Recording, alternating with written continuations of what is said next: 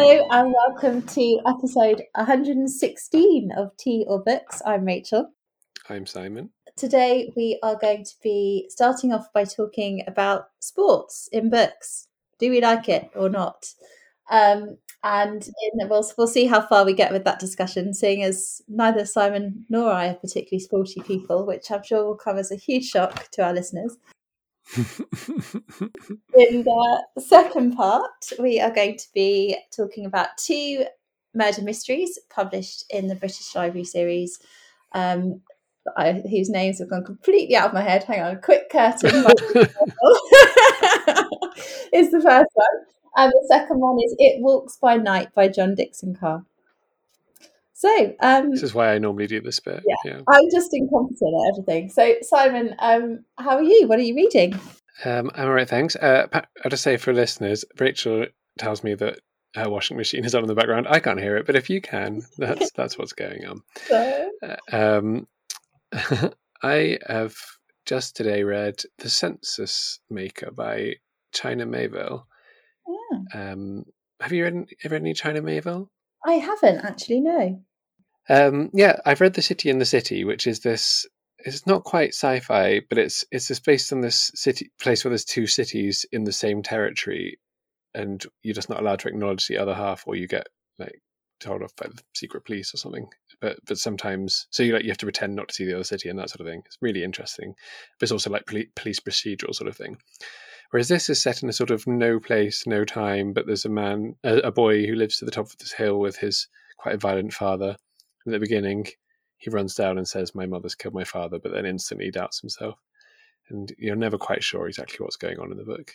It's only 130 pages long, but the census maker of the title doesn't appear until page 110. So It's a curious choice of title. So yeah, I found it very atmospheric, but ultimately maybe a bit unsatisfying. Well, that's a shame.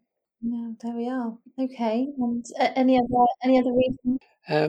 What else have I read recently that I liked? I did finish The Portrait by, I'm going to say, Willem Jan Otten, or possibly Willem Jan Otten, who it was written in Dutch, and I read a version translated by David Colmer, which is, again, a novella from the perspective of a portrait. So it starts off as being just a canvas, or a sheet of canvas, and then as the novella continues, it gets a portrait painted on it, and it's sort of about, I guess, identity and that sort of thing. There's a bit of a few twists and turns along the way, but I thought it was really. If I'd known it was a novella from the point of view of a portrait, I might have thought that seems a bit gimmicky, but it actually works really well, and I enjoyed it. It sounds like you've been doing some quite eclectic reading, and also novellas. Are you doing some sort of novella challenge or something? Yeah, I'm trying to read a book a day in May. Oh wow! So, okay. Yeah, so far so good, but it's only day 4. How to make life hard for yourself. Yeah, I'm a glutton for punishment. How are you? What are you reading? I'm good. I'm enjoying the kind of quite sudden actually turn to summer, which has been quite nice in London, getting warmer. And when it's warmer, I feel more like reading, which is always a good thing. Like I want to sit outside and read a book, which I've been doing a lot. So I've been I think a couple of episodes ago, I talked about a couple of Helen Ashton books that I'd read. And Helen Ashton is a Persephone author. She has one book published by Persephone called Bricks and Mortar, and is very good. And I don't know how I started reading another book of hers, but I think I just found it for cheap on eBay, and I've just become obsessed. So I've managed to track down a few more. And I just finished reading yesterday that I read over a couple of days. I mean, I'm going to say this book, it is very much out of print and hard to get hold of, so I'm really sorry. But it's called Hornet's Nest. And the last 2 books I read by her, which are Dr. Seropold and Yeoman's Hospital, both set in hospitals. And this one I didn't know what it was about because I couldn't find any information about it online. And I was just hoping that it wasn't going to be awful because I paid quite a lot of money for it. And it was another book set in a hospital, and I thought, okay, like how many books set in a hospital can I read? But it's just absolutely wonderful. It's centered around a mistake that happens in an operation, and all of the kind of interpersonal politics and relationships between the doctors who work in this. It's written in 1935, so it's sort of pre-NHS situation. And all the lives of the people in this small town. And she does small towns really well. And also Helen Ashton trained as a doctor herself. It's quite rare for a woman of the time. She was a nurse in World War One and then decided to continue her studies, but she never actually practiced as a doctor, I think, because she got married. And, how on earth could a woman both be married and have a job? So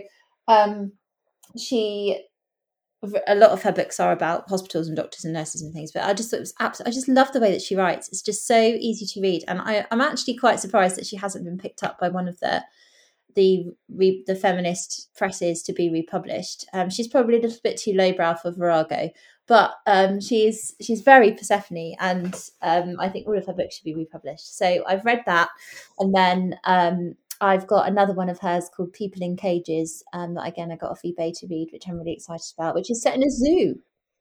So that's going to be fun.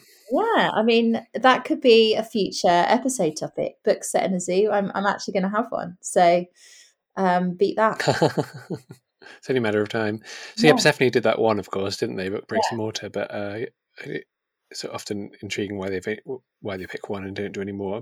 But maybe I need to do some reading for the British Library. She would be a good British Library author, and I'm not sure I would have chosen. Well, actually, I don't know. Hornet's Nest is pretty good. I mean, they're all really good. I'm interested to see. She's also quite a diverse author in what she chooses to focus on. I know she's got a few historical novels that I've not got hold of. She also went through a phase of writing kind of like fictionalized biographies of famous people. So she's got like a book about Jane Austen, a book about William and Dorothy Wordsworth, and a book about Letty Landon, who was a early 19th century poet which I've got to read as well. So yeah, quite an interesting one. So she's become my new favourite writer, and I just can't stop reading her. I love that. That's great. Yeah. Speaking of being outside, reminds me that I've been doing some gardening over the past few days, and I'll tell you for why. Because my neighbour Barbara said to me that my garden wasn't looking loved, which is true. But then I think she felt bad because she kept bringing me different plants from her garden to put in mine after that. But that's fun. But it's nice to read outside. Yeah. Finally, it feels like it's been very late this year. Have you got yourself a little sort of reading nook in your garden, a little bench or something? Well, I bought a little, I guess, a recliner. It's called an anti-gravity chair, but I can't work out what part of it is not meant to adhere to gravity, which was lovely. I could tuck under my apple tree, but I had to cut down my apple tree because it got blossom wilt.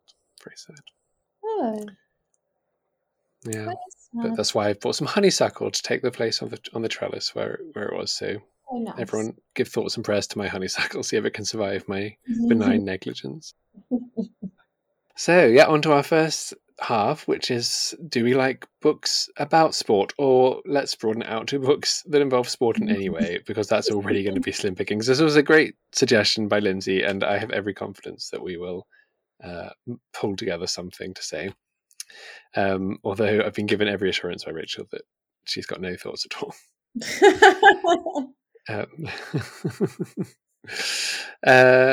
But I will start with the first thing that came to my mind, which I think I've mentioned in a previous podcast when we talked about sport in passing, is the cricket match in the Go-Between. Okay. I don't know if you recall, but it's, I think, the only time I felt interested at all in sport. It happens on a very hot summer's day. In the middle of it, it's quite a lot of the novel is devoted to this cricket match, and it was, I guess, a glimpse that I have had of what it must be like to be a sports fan, because normally I don't see anything even remotely interesting in a match or a game or yeah. But that one, I don't remember who won. I don't remember what role anyone was playing. Well, it's not role, is it? Position. But the understudies, I'm sure, were great. I was hoping I would think of more things to say about it than that, but that's the Go-Between covered in 3 seconds. I'll plow on with another one, and then I'll give you some more time to think.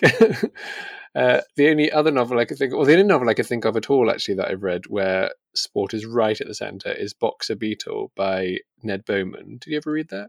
I haven't, no. I really like his writing. For those who don't know, he is the son of Nicola Bowman, and that's how people in our world first heard of Nicola Bowman of Persephone books, because his books are really not.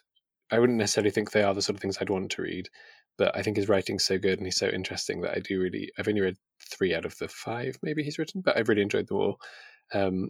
And Boxer Beetle, it's like he's just picked completely different topics and shove them into one novel at random, but it somehow works. So the 2 topics that aren't sporting is someone who's very into Nazi memorabilia and someone who's trying to make or like breed some, like, is it immortal or just like some really hardcore beetles.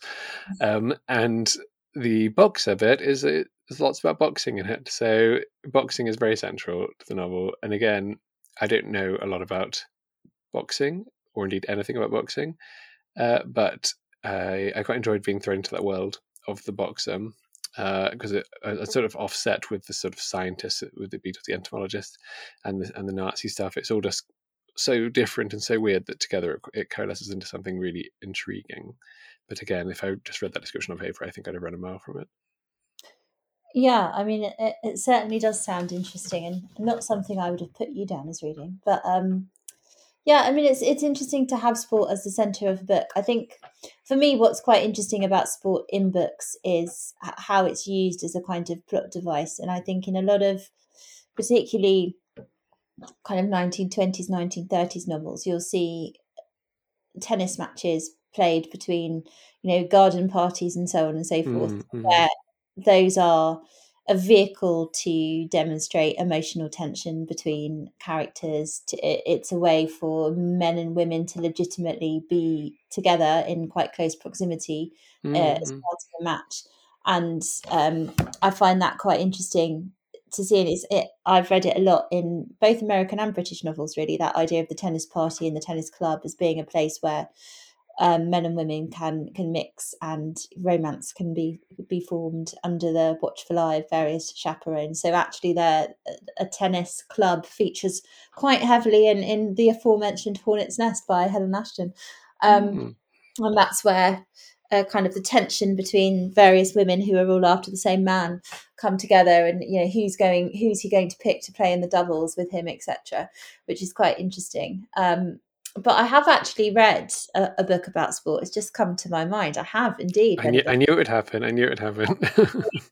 Who would have thunk it? But there we are. It's called How the Steeple Cinderby Wanderers Won the World Cup by J.L. Carr. And J.L. Carr, most people's reference for J.L. Carr is his novella A Month in the Country, which is one of my favourite books, actually. It's wonderful. And it's also, I don't know if it's technically a novella because I can't remember exactly how many pages it's got, but it's very slim. I would say 150 pages or less. And it's really interestingly structured. So it's the story of how this tiny local football team go on to win a national prize. It's the FA Cup, sorry, not the World Cup. Which for our foreign listeners who are not based in the UK is our major English football championship, I think. I don't know. Football Association. I was looking forward to you explaining what it was. I don't know why I've got myself in this hole now, so I'll dig my way out. And it's told through the form of it's already happened, and the person who is writing it has been asked to write it. The narrator is someone who's been asked to write the history of the events that led to this amazing victory by this club that just seems to come out of nowhere. And it's told through his eyes, but also through, because he was also there at the time, and it's told through newspaper clippings and letters. And I thought when I first picked it up, I thought I'm not sure this is going to be my cup of tea, but it's not. It's as much about relationships between people, competition between local people, as it is about the actual game itself.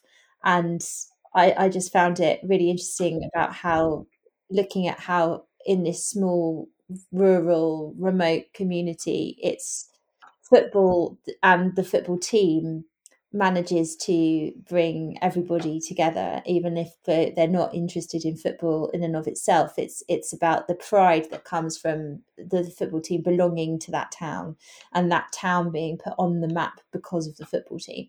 So it's also a wonderful story about underdogs, which is a classic British theme. So I really enjoyed it. And JL Carr has also written a book that's on my shelf, which I haven't read, which is all about cricket. And it's called, I think it's A Season in Sinji or something like that. And it's about a group of British expats in India and their cricket team. So I'm quite interested to read that because I did grow up playing cricket, got quite a cricketing family. So Yes, I've got A Season in Sinji, which I've not read yet. But speaking of authors who are very varied, he's extraordinarily varied in his books, some of which I love and some of which I've liked less. But any two of them, it'd be very hard to even identify as the same author, I think. It's so eclectic. And going back to what you were saying about the tennis parties, yes, I think absolutely. It's sort of, if the ball was the place in the 19th century novel, then the early 20th century novel is the equivalent of the ball, isn't it? Where people go to not dance together, but yes, play tennis together and meet each other and flirt with each other, and then you've got the older people not engaging in that activity but sitting on the sidelines watching and that sort of thing. So it's of course, it's more of an upper middle class thing, but it does appear in lots of Fenton novels. The French Lady is very funny about it. One of my favourite little one-liners from Punch is a picture of a tennis party and the line, "They sometimes serve, but mostly stand and wait." I think this isn't really relevant to that, but I just want to quote from a novel I read by André, I don't know, Malraux, Maurois, who was French, but he wrote this novel about the English army called The Silence of Colonel Bramble.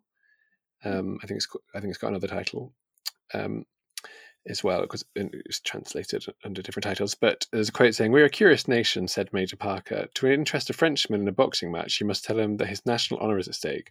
To interest an Englishman in a war, you need only suggest it as a kind of boxing match. Tell us that the Hun is a barbarian, we agree politely, but tell us that he is a bad sportsman and he roused the British Empire." Which I thought is quite indicative of the way that British people, maybe en masse, think about sport. Possibly not us, but the whole idea of being sportsmanlike, I think, is an interesting take from it. Which I've read lots of sketches by A.A. Milne about golf, or P.G. Wodehouse does lots of short stories about golf, where the idea of playing fairly is the be all and end all. And of course, there's that famous / dreadful Rudyard Kipling. It's a Rudyard Kipling poem where play the game, where they compare a cricket match to being in the front line of the war, in a sort of like, just be a good sportsman. So do your best for the team and for Blighty. That sort of yes, yeah. I mean, a lot of for propaganda and literature is centered around the idea of the game, isn't it? And that very public schoolboy notion of playing by the rules, playing fair, etc. And I mean, one of my favourite 19th century novels is actually Tom Brown's School Days. And that's got a lot of wonderful sports scenes in it where, the boys are all coming together and playing against each other, and the sports matches are at the centre of their lives together. And there's this lovely scene where they're playing a rugby match, and little Tom is sort of gets trampled underneath everybody, and his friends come running out with his little sponge to clean him up, and they're like, "Come on, we'll carry you off." And he's like, "No, I have to go back out there and finish. That's what it is." And those very sport being used in that context as almost a sort of preparation for the game of life and the struggles and the battles that you'll face, and are you up to the challenge, and that really quite rough behavior that you see in children's novels of the time of public schoolboy things.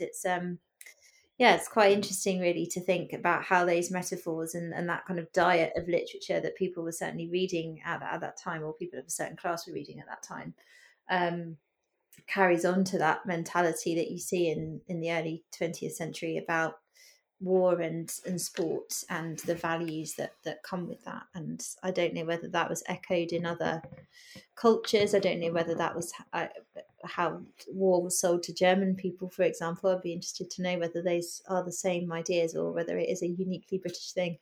Yeah, it's really interesting. And I think, as you hint at, children's novels or children's stories are another place where sport is often, even if it's not a metaphor, still front and center. I mean, I've read endless lacrosse matches in Oh, yes. St. Clair's and Mallory Towers and other Enid Blyton series. I mean, I've never seen a lacrosse match in real life. I assume you played them at your school all the time, Rachel.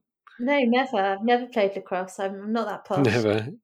No. Um, I was I mean, joking. we had a lacrosse team at university, and I remember thinking, "Oh, that's what lacrosse is," because I'd grown up reading Mallory Towers and thinking, "What on earth are they doing?"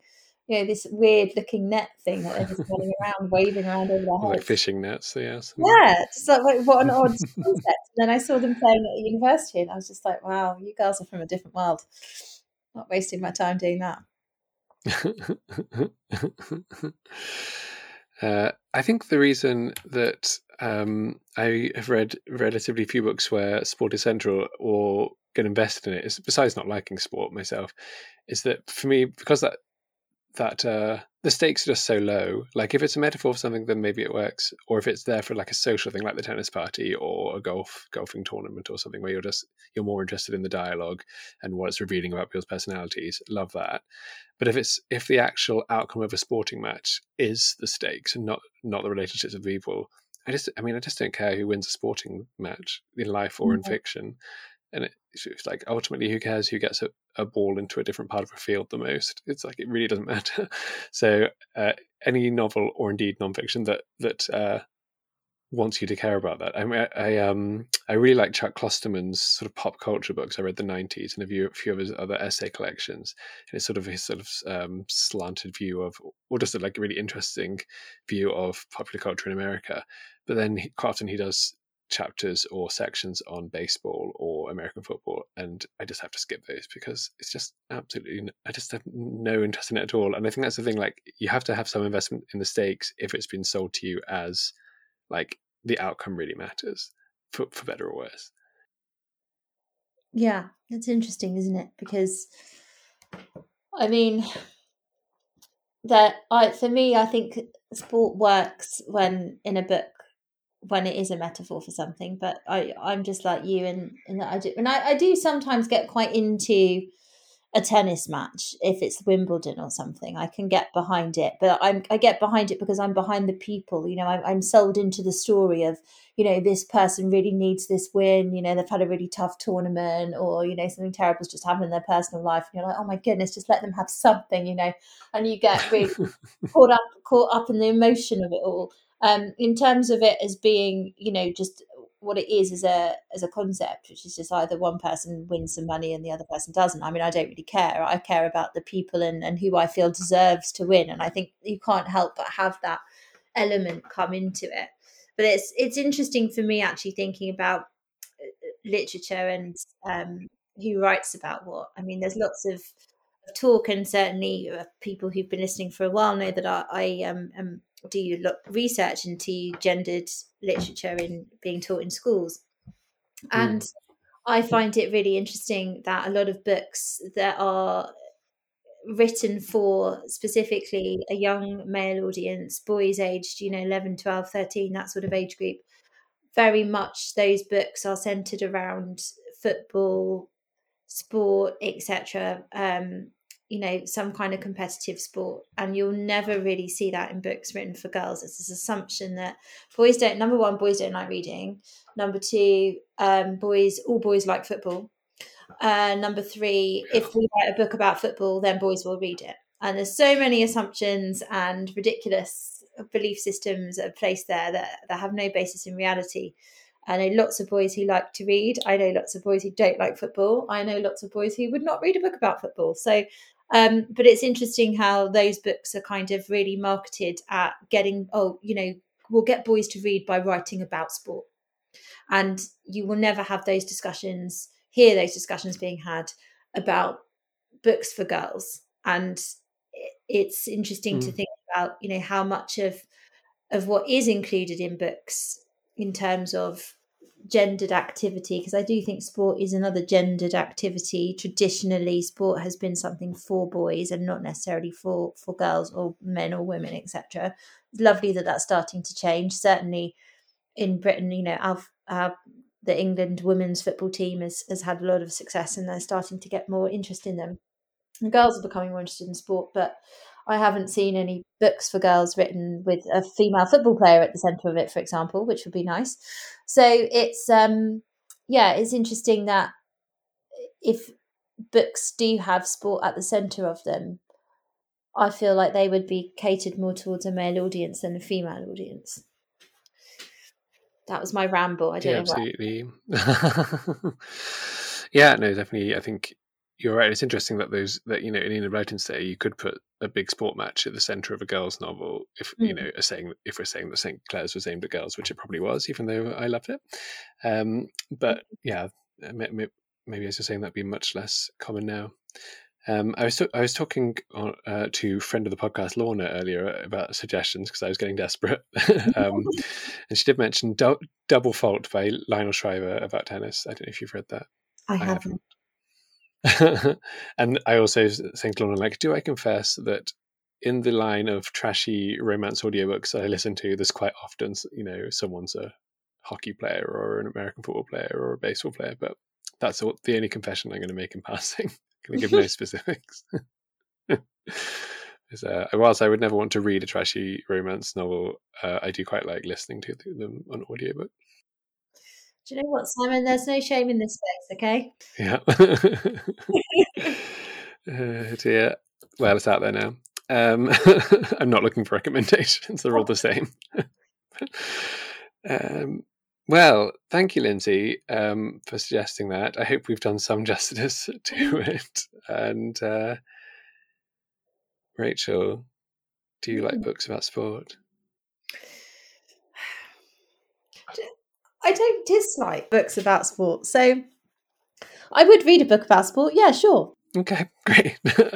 Whereas I think if I heard a book was about sport, I probably would run a mile from it. So I'm in no. Okay. And we've not even thought about non-fiction, but I'm going to assume that neither of us read a lot of sporting memoirs. No, I mean, that is where I would draw the line, I have to say. Yeah. Not interested. Closer to home, and I think it's something we've mentioned in passing somewhere else, but we can always, why not do it again? Greer got in touch to ask if we could suggest books set in Oxford. Oh. I'll give you a moment to think about it as I say a couple. Because despite the fact that I'm sure there are many books set in Oxford, I don't think I read very many of them. So I have not read any of the Morse books by Colin Dexter that are obviously very famously set in Oxford. So I could come up with Zuleika Dobson about an impossibly attractive young woman in the Edwardian period who every undergraduate in Oxford falls in love with and all drown themselves. And during the boat race, I think there's some sport. And other than that, I've read a couple murder mysteries set in Oxford. There is Death on the Cherwell by Mavis Doriel Hay, I think. Yeah. And the what's the one by Edmund Crispin, The Moving Toy Shop, and Gaudy Night by Dorothy L. Sayers. So there's a few murder mysteries set there, and of those I would I think probably most recommend the Edmund Crispin, even though the solution to The Moving Toy Shop is not as wonderful as I'd hoped, but it's a fun, entertaining book. But yeah, I mean, it's a place where I sort of would assume dozens and dozens of books were set, and I'd be quite keen to read them, having lived in Oxford for a long time before I moved out to the sticks. But I haven't come across that many. How about you, Rachel? Well, you've mentioned two that I was going to say, which are Death on the Cherwell and Gaudy Night. I'm just trying to think if I've read any others. I probably have, because I've read books set at the university, but I can't think of. Gosh, it's gone right out of my head. I had something off my tongue. You can tell the non-Oxford residents who says Cherwell rather than Charwell. Oh, right. Sorry. Yeah, I mean, I'm an Oxford person. I mean, part of Vera Britton's autobiography is set in Oxford, and that's a really good view of what it was like to be particularly a female student in Oxford during the late Edwardian, maybe early 20s. Yeah, it would have been late Edwardian period, and that is Testament of Youth. And there are other books that I have read that feature women being at Oxford University, and I can't think of any of them, which is annoying. But if I remember them after, them in the notes. Yes, do. Yes, because Somerville was famously the first women's college, and there were lots of. I think that's the way Very Britain was, and there knew various other people who were there. Again, all of them gone from my mind, but there was a bit of a clique there at one point, I believe, of female intellectuals at that period. Well, Greer, we haven't come up with huge numbers, but a few there. And anyone who's got suggestions, please do say. Ask about London, and I can give you a very long list, but Oxford, no. Yeah, that's fair enough. Well, there we go. On to the 2 murder mysteries published or republished by the British Library Crime Classics series, Quick Curtain by Alan Melville and It Walks by Night by John Dickson Carr. Which would you like to introduce us to, Rachel? Can I do It Walks by Night, please? You can. I'll just do Quick Curtain first then, which is a theatrical murder mystery set in the London theatre, where an experienced producer is putting on a new musical called Blue Music, and there's a scene where one of the actors has to point a gun at the leading man, who is playing juvenile leads despite being, I think, about 50. And on that evening, Brendan Baker, that star, is shot and killed. And then it is up to Inspector Wilson of Scotland Yard and Derek Wilson, a journalist, to uncover what's going on. They happen to be father and son, and I think one of the things that makes this book so fun is that father and son relationship. It was published, I believe, in the 30s. It's not got a sort of series detective or anything like that. I don't think the Wilsons appear elsewhere. I could be wrong, but it's a standalone theatre murder mystery.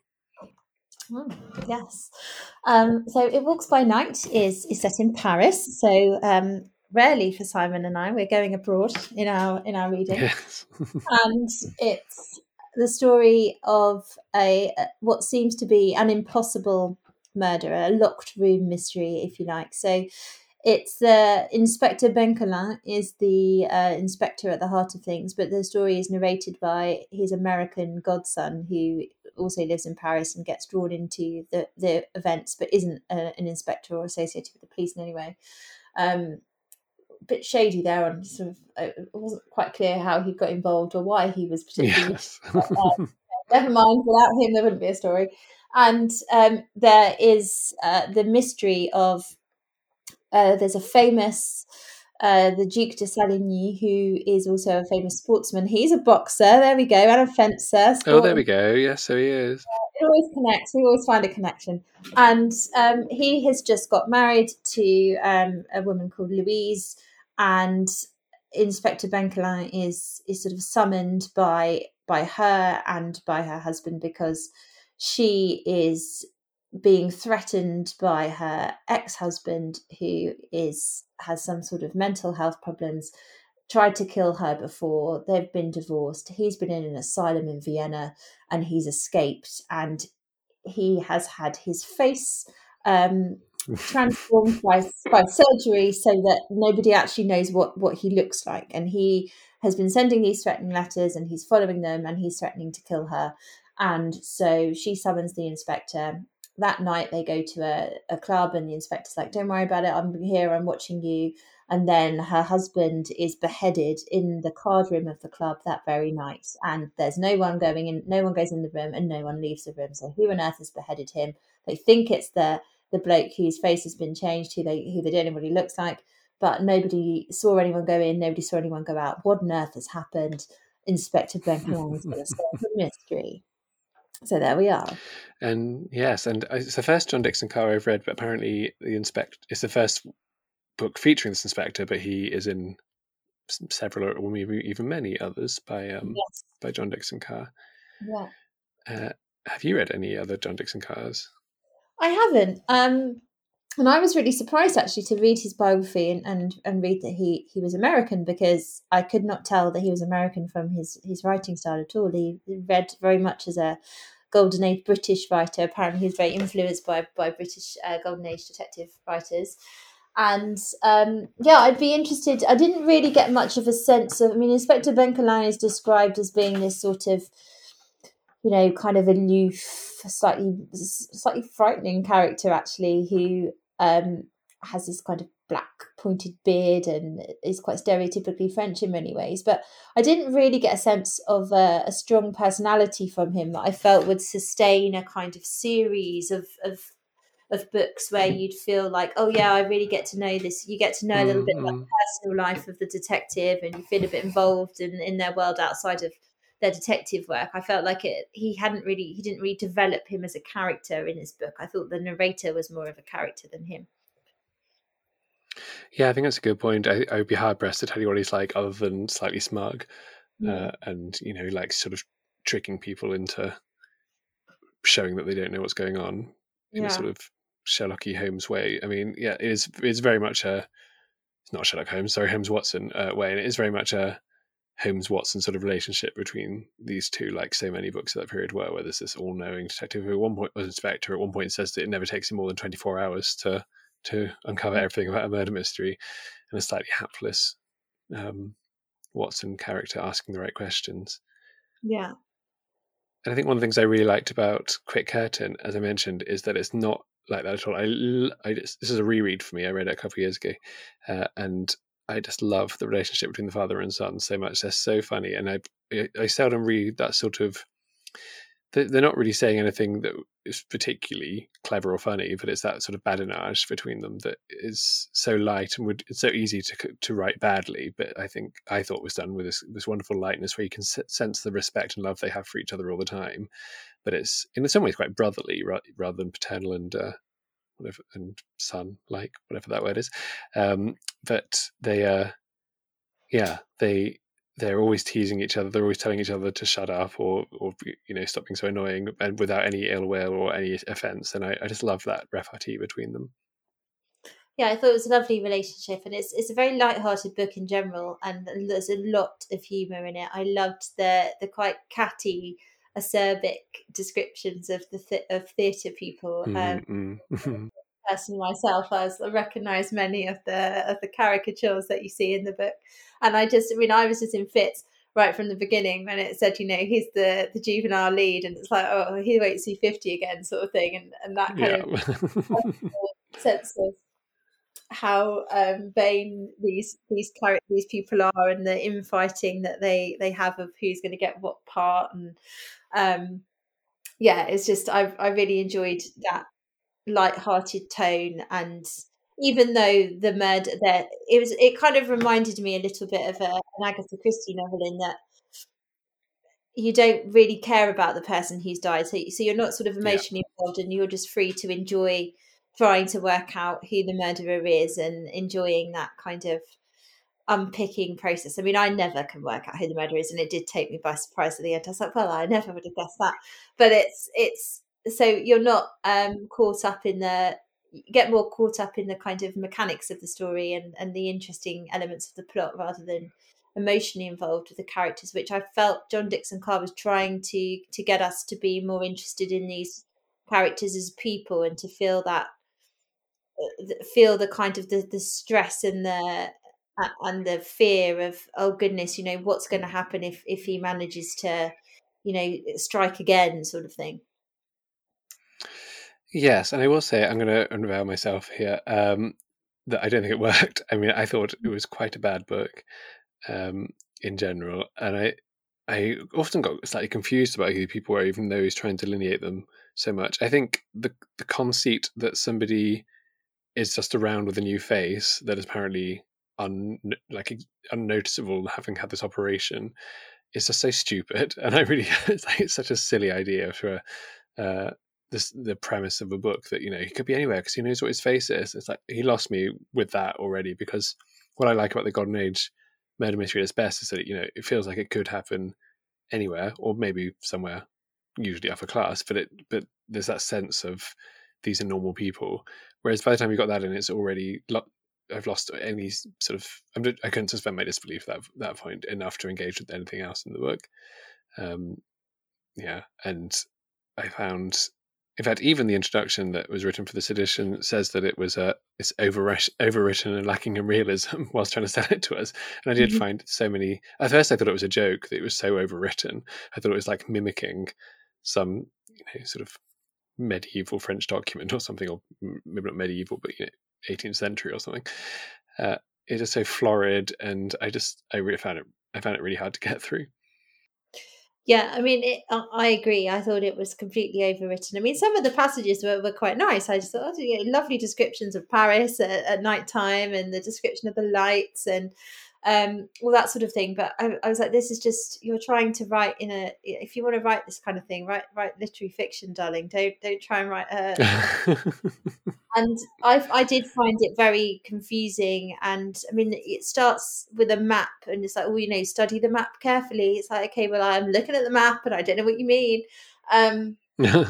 Referring back to the map and the timings of things. I mean, I did find certain things quite obvious, which for me is like, that's bad, because I'm not great at this kind of novel.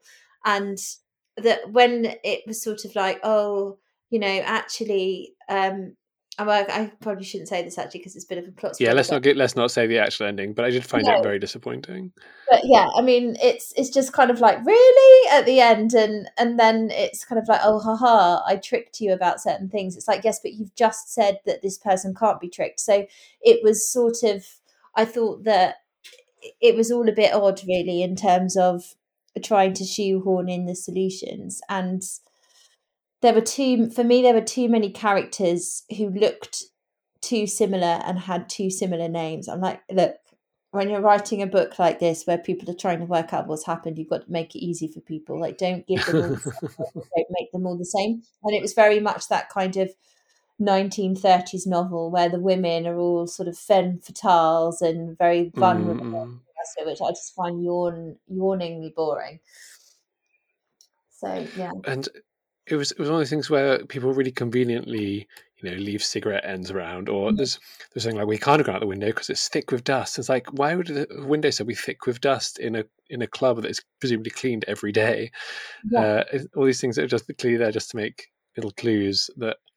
And I mean, I'm sure John Dickson Carr has done great books because he's so renowned for the locked room mystery. But this one, again, won't spoil what the solution is. But it is barely a solution. It's I thought it'll be something really clever here, and there just isn't at all. I found that really annoying as well. Yeah. I did quite like is a little mention that when it was originally published, it was part of a series where the end section was sealed, like the final third is sealed, and if you took it back to the bookseller with that seal intact, then you get your money back. It's like, you've got everything you need now to tell you who did it. It's like, well, do you? You could pick anyone at random. I didn't at that point. Had no idea what was going on at all. I mean, I had a few clues. There were things that I'd picked. When I got to the end and he was sort of unpicking things, I was like, yeah, no, I had picked up on those things. I just hadn't been able to use them to work out who it was, because the actual solution is really stupid. Yes. Whereas I think Quick Curtain, it does give us, again, it's not a particularly likely solution, but I think the clues are there, so you could, if maybe not piece it together yourself, at least when they're revealed, you're like, okay, that does make sense. I see now why that was there, and all that sort of thing. Although the rug is slightly pulled from under our feet, but we won't say more than that.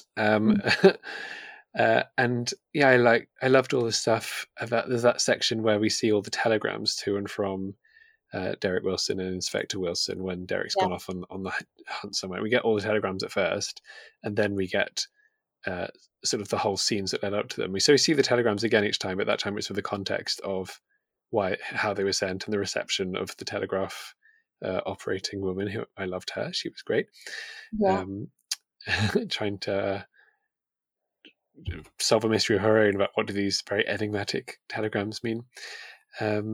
And yeah, again, it was just, in terms of plot, it was a bit repetitive then, but it was just done, that was more for humor, I think, than anything else, and it really worked. It's just such a fun, I think it's the most fun Golden Age murder mystery I've read, and a lot of them try and be lighthearted, but this one the dialogue felt sort of sparkling enough now that I would, if it was that sort of tone in a modern day sitcom, it would feel right. That sort of back and forth quippiness, which is so rare in any book, particularly in detective fiction.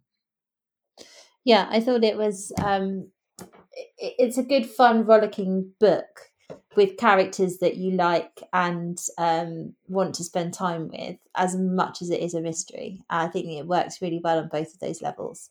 And I like I said, I love the use of the theatre and the theatrical world and the types of characters you get in that world, because it makes everything quite heightened and funny, but also recognisable at the same time. And I think he was involved in the theatre world as well, so you can tell that he was, and that's a world that he knew and people that he knew. And I found all of the kind of period details around theatre at that time quite fun to read about as well. So I think I love the it's critic who'd. Oh, sorry. yeah. No, go ahead. I liked him as well. Yeah, I love the critic who'd written the review before he went, and then Yes. when someone came on as replacement, he's like, oh, he asked someone if he was good, and he's like, well, he's pretty good. It's like, well, no, I've got a good line about him being bad, so he's going to be bad in my review. And yeah, he was great, and I like how he didn't engage in the stakes at all. Like he didn't care the guy had been murdered. He just thought it was quite funny, which he's a very callous, horrible person, but in the context of the novel, really, really, really witty and funny. And it's actually, I've read two other novels set in theatre around the same time. Ngaio Marsh wrote Opening Night, and Nancy Spain's Cinderella Goes to the Morgue, and it's such a rich setting for just that cattiness and bitchiness and competitiveness, and you do feel more or less anyone has a motive for killing anyone else in a theatre. Is the sense you get. So yeah, I laugh at any novel set in the theatre, and particularly I think it is really ripe for a murder mystery because it is so cutthroat. Yeah, I mean, everybody is after their own career in the theatre, so it's that kind of backstabbing environment, and all the kind of the vanity, the personal vanities, and the snubs and slights, and the audience, and the critics, and the actors, and the managers, and the people working behind the scenes, and so on and so forth. You've got so much there of the world to enjoy, and it really works as a still microcosm of wider society, in a way that I felt that It Walks by Night didn't really work, because it's set in a rarefied world of very upper class people who are living a life that feels very removed from the reality of most other people. So I feel like you can't, when you read Quick Curtain, even though it's set in a theatre, you see the types of people that you'd recognise from your own life. These are just everyday people living their lives, living in a part of the city that we would recognise, living in homes that we would recognise, having relationships that we would recognise. And then in It Walks by Night, I don't recognise any of those people. It's not a world that I know. It's not a world I'd ever be part of. These aren't people that feel real to me. So there was, again, that sense of remove. I didn't feel like I could feel connected to these people in any way that made me And it care. doesn't feel, like Parisians would recognise them either. It is just this sort of quite cut off, not particularly realistic world. Because I mean, it is, as you say, it's in Paris, and there are some descriptions of Paris, but the actual building or the rooms where all these things happen don't feel particularly to me like they're anywhere. They're just a set of strange people. I also think it's a dreadful title. I think, what does it mean? Yeah, exactly. It makes it sound like a sort of budget horror film or something. Well, yeah, and I was expecting it to be a bit like that. I thought, oh, we're going to be seeing faces at the window, and this whole kind of. I mean, there is a lot of potential in somebody who's had their face changed, and the sense of missed identity, and you could play around with it if you were a more skillful novelist, I think. Obviously, you've got to be able to believe that somebody's face could change that significantly. You wouldn't recognise your own husband, but it's there could have been some more abject horror and more interesting things done with the idea of mistaken identity, because I thought it's set at night time. There could have been more done with the shadows and darkness and all that sort of thing. There was never any point in the novel where I actually felt tense at any point. No, that's a really good point. There definitely wasn't. And I think all that premise could also have been very camp, and it could have been like a sort of Kind Hearts and Coronets sort of thing, maybe, or even just like Mission Impossible, where they're always pulling masks off and revealing other people. If it had been that sort of, if they'd lent into the silliness of it, but I think it was that trying to have this high literary style, this supposedly genuine emotional tension, and that weird concept just all didn't work together. Yeah. His ideas were more ambitious than his abilities, I think, unfortunately. Yes, although I think that is often true of detective novelists' first novel. I think even Agatha Christie's first detective novel, The Mysterious Affair at Starzer, just has far too many ideas in it. So I will certainly, I've got a couple more by him, and I will try others because I find the idea of a locked room mystery fascinating. If it's chiefly about plot and it's a satisfying ending, but maybe listeners would be able to recommend better places to go. I do get the feeling this one was reprinted just because he's a well-known and good writer, or like popular writer, and wanted to get as many out by him as possible rather than picking it as one of his better ones. It's my impression. Well, there we are. The cover's very nice as well. Oh, the covers are always stunning, aren't they? Yes, from the Crime Classic series. So at least well, it's not. Yes, at least it looks nice on the shelf. It's not going to be a big surprise, but I'm going to pick Quick Curtain from these two. How about you, Rachel? Yeah, shockingly, also Quick Curtain for me, and I would be very interested to read more of his stuff actually. So if anyone's got any recommendations for other Alan Melvilles, then please let us know. Yes, the only other one I've read was Death of Anton, which is set in a circus, maybe for our upcoming Circus versus Zoos episode. But it's which I did enjoy. I didn't think it's as good, but I have heard good things about Weekend at Thrackley, which I've got, but I've not read yet. Okay, yeah. Great. In the next episode, we will be doing one of the British Library Women Writers series, Sally on the Rocks by Winifred Boggs, and we'll be comparing that with a book that's just been reprinted by McNally Editions, The Ex-Wife, or possibly just Ex-Wife, by Ursula Parrott. And we'll have a guest, but I won't say more than that just yet. Ooh, exciting. Ooh, there you go, tension. Thanks so much for listening, everyone. Thanks, everyone. Bye. Bye.